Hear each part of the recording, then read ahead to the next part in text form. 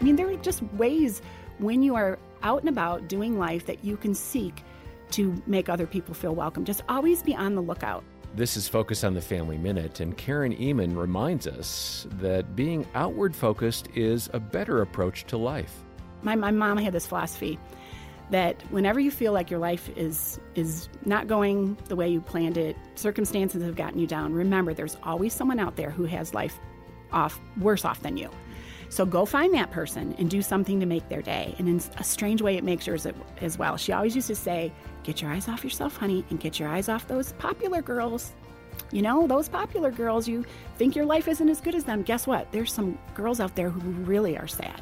Mm-hmm. Go look for them and make them feel welcomed and wanted. And it works. It makes life an adventure if you're seeking to serve others. Hear more from Karen on blessing others at FamilyMinute.org.